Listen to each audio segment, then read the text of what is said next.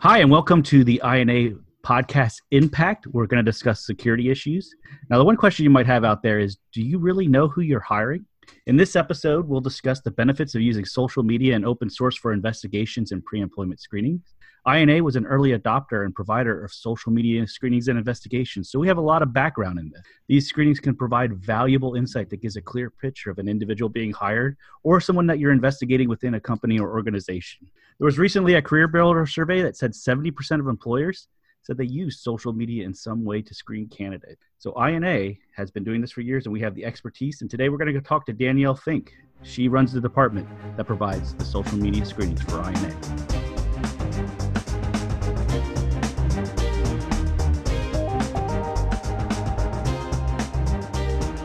All right, so here we are. We're going to talk to Danielle today. Danielle, if you want to give a little bit about your background for the audience out here, who you are, what you do at INA. Hi, how are you? My background is in criminal investigations. I actually went to school for a criminal justice program, and that actually led me to a position here at INA. From there, I've built myself up through the due diligence unit where I performed background checks, the investigation behind background checks, kind of building profiles about people that I was doing the checks on, and moved my way up into management, and here I am now. Danielle manages the due diligence unit, so she does a lot more than just the social media screening, takes on a lot of responsibility within that organization. So let's get into a few questions about social media and background screenings and just general open source investigation. You know, it's a thing that a lot of companies are using but don't quite understand. So explain a bit about what a social media open source investigation is. What happens? What are these investigations and how can they be used? Well, we know a lot of times now social media and the internet is the big thing in the world, and people put everything or little bits of information about themselves out there. What we do is we look into a potential candidate to be hired on, seeing what kind of presence they have online, any social integration, and kind of build a profile about that individual, both from others' perspectives and their own, to see what kind of individual that you're going to be bringing into your company or that may already be employed within your company. So how can these types of investigations be used for pre-employment? Is there a difference between a pre-employment screening and an internal investigation? Yes. For pre-employment screenings, we are governed by the Fair Credit Reporting Act. And so we have limitations as to what we can report and not report. But basically, what we kind of do is we see what the individual has out there on social media, kind of the big platforms that we look for, and also in open source information that could be anywhere from names mentioned in articles to publications, anything like that. And we kind of build a report showing the client what kind of person that we're bringing into, they have any negative, which is what kind of person that they're bringing into. Yeah, so I guess a question you would get in this process is, can INA or does INA make a hiring decision? Who actually has to make that hiring decision? What does INA do within the process? Virtually, we are not governed by the FCRA. We are not allowed to make the hiring decision. We just provide the information to the client for that, to let them read over the report, review it, and make their hiring decision. So they have to make the decision. INA can't do that for a client. Correct. We literally just provide information, give them the information, and then they have to make a decision based upon what we provide to them.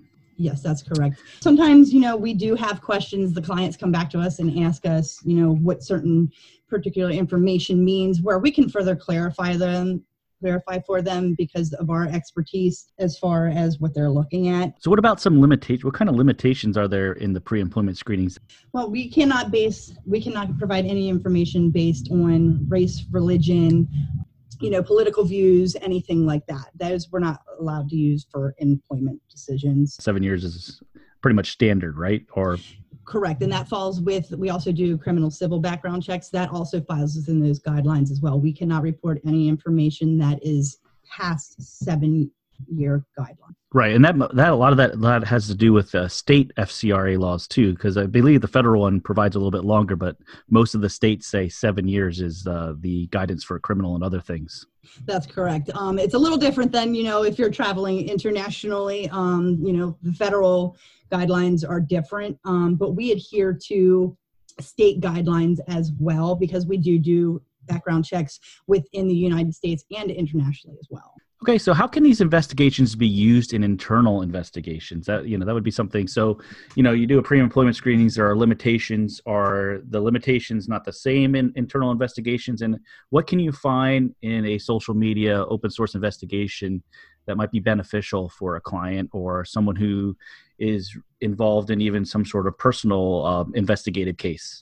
So when we do an internal investigation, those FCR guidelines as far as 7-year rules and anything like that kind of fall by the wayside. We are allowed to do a more personalized investigation on an individual, anywhere from, I've had one instance where their individual just stopped showing up to work one day, and when we did the internal investigation, it came up that they had recently been arrested, which would not be on any criminal record.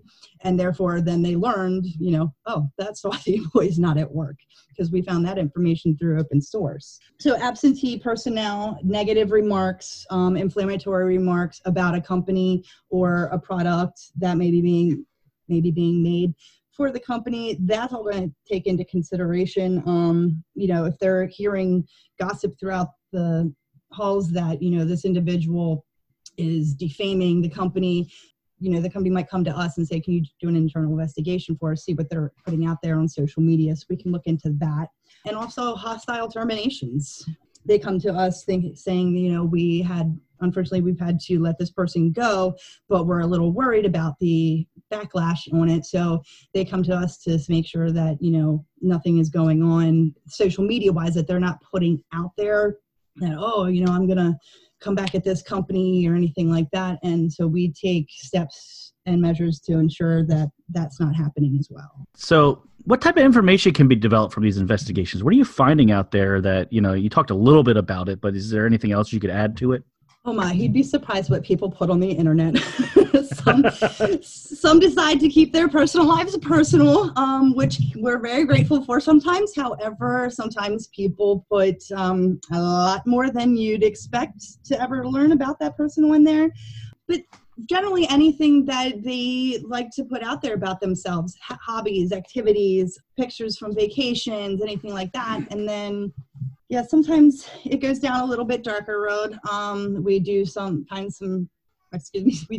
some frivolous profiles out there about them that they wouldn't exactly like their employer to see, but that all comes in the background check. If we find it, we put it in the report, because if you're going to put it out there for public view, that's what the clients are looking for. Anything that you're putting out there about public view, and it comes back to them.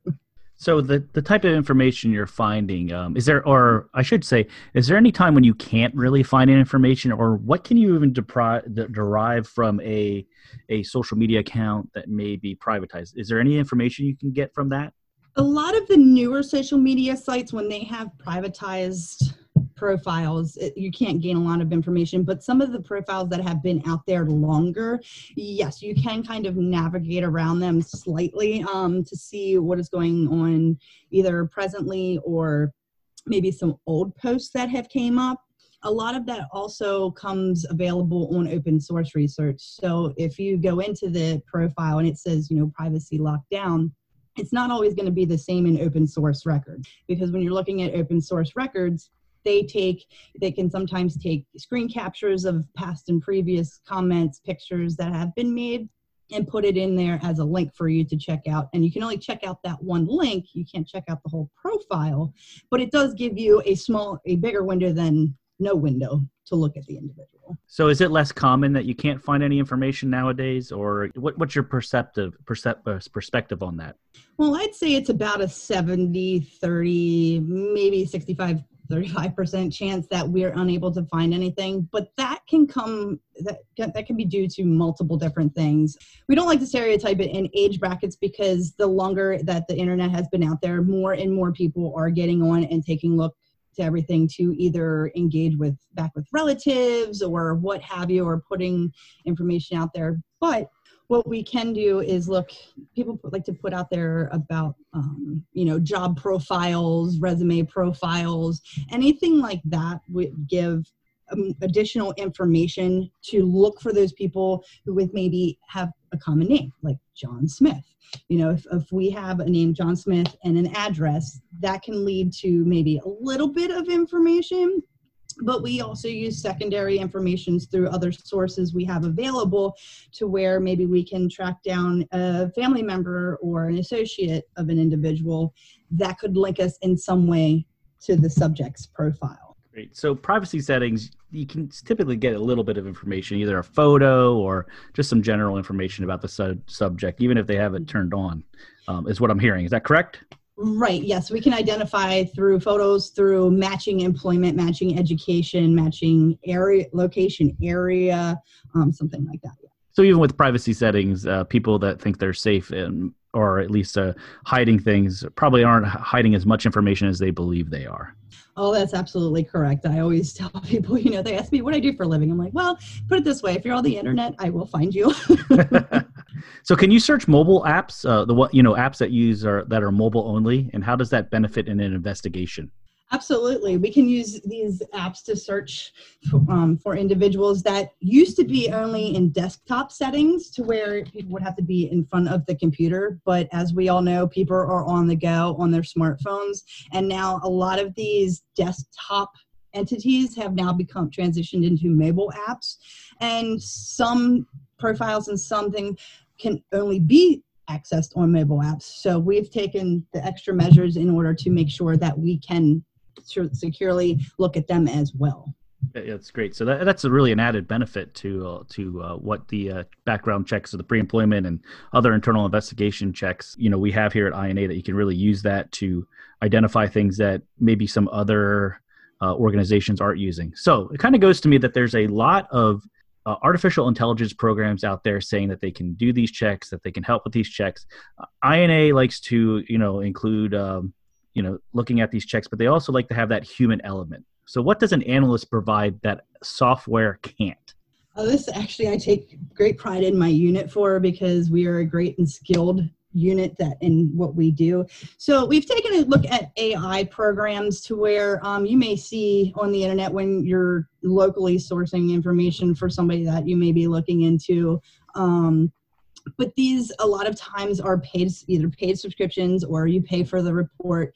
And basically what they do is they just kind of gather information and give you a list of possible profiles for individuals. They're not looking at factors of, location, education, even email addresses, telephone numbers.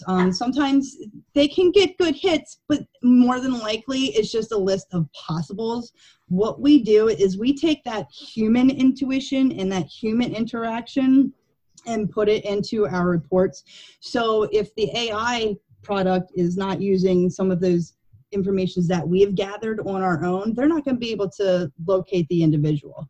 What we do is we pull from multiple sources and basically create our own little spreadsheet of identifying information for subjects to where we can actually physically go through these profiles, search for them, and basically we can't 100% guarantee, but for the most part, we can guarantee it's them, whether it be through interactions and connections with family members, associates, organizations that they may be tied in with.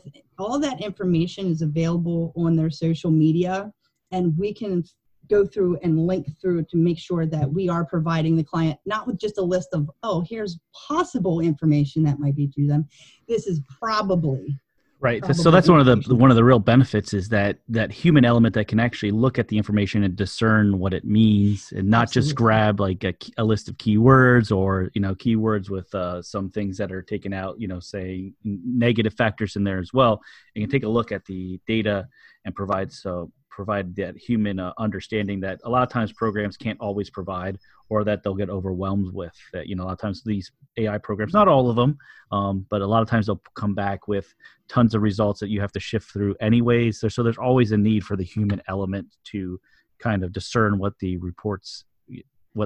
information in the reports actually means. Absolutely. I always think, these AI technology, they're coming close to, how the human brain can transit the information, but nothing's ever going to touch that, because we put our investigative skills to work that you're not going to get through AI technology. Right. And I know you guys often do things and have to like discern or think of new ways of doing things almost constantly because the ever changing landscape of social media. It's constantly changing, wouldn't you say? Absolutely. And we have to keep up with that, whether it be through these new apps that are coming out or new programs that the younger generation are running through in order to stay on the down low from their parents. Sure. We have to stay almost a step ahead of them and think, where can this go next? That way we're prepared for it. So when it does hit, we're ready to roll. Danielle, I want to thank you for your time today. I really appreciate it. And, you keep working through that unit and developing those pre-employment social media screenings, those internal investigations that really can help a client get the things that they need for their organization to protect it, to provide safety to people, and to also make sure that individuals who shouldn't be hired for the organizations that are going to cause problems get in there. Thank you again for your time. We really appreciate it. Absolutely. Thank you for having me. All right. This has been INA's Impact Podcast. Thank you again for listening, and we hope that you're getting something out of it. If you have a question for us, send us an email at info@ina-inc.com, and we'll hear from you next time. Thanks.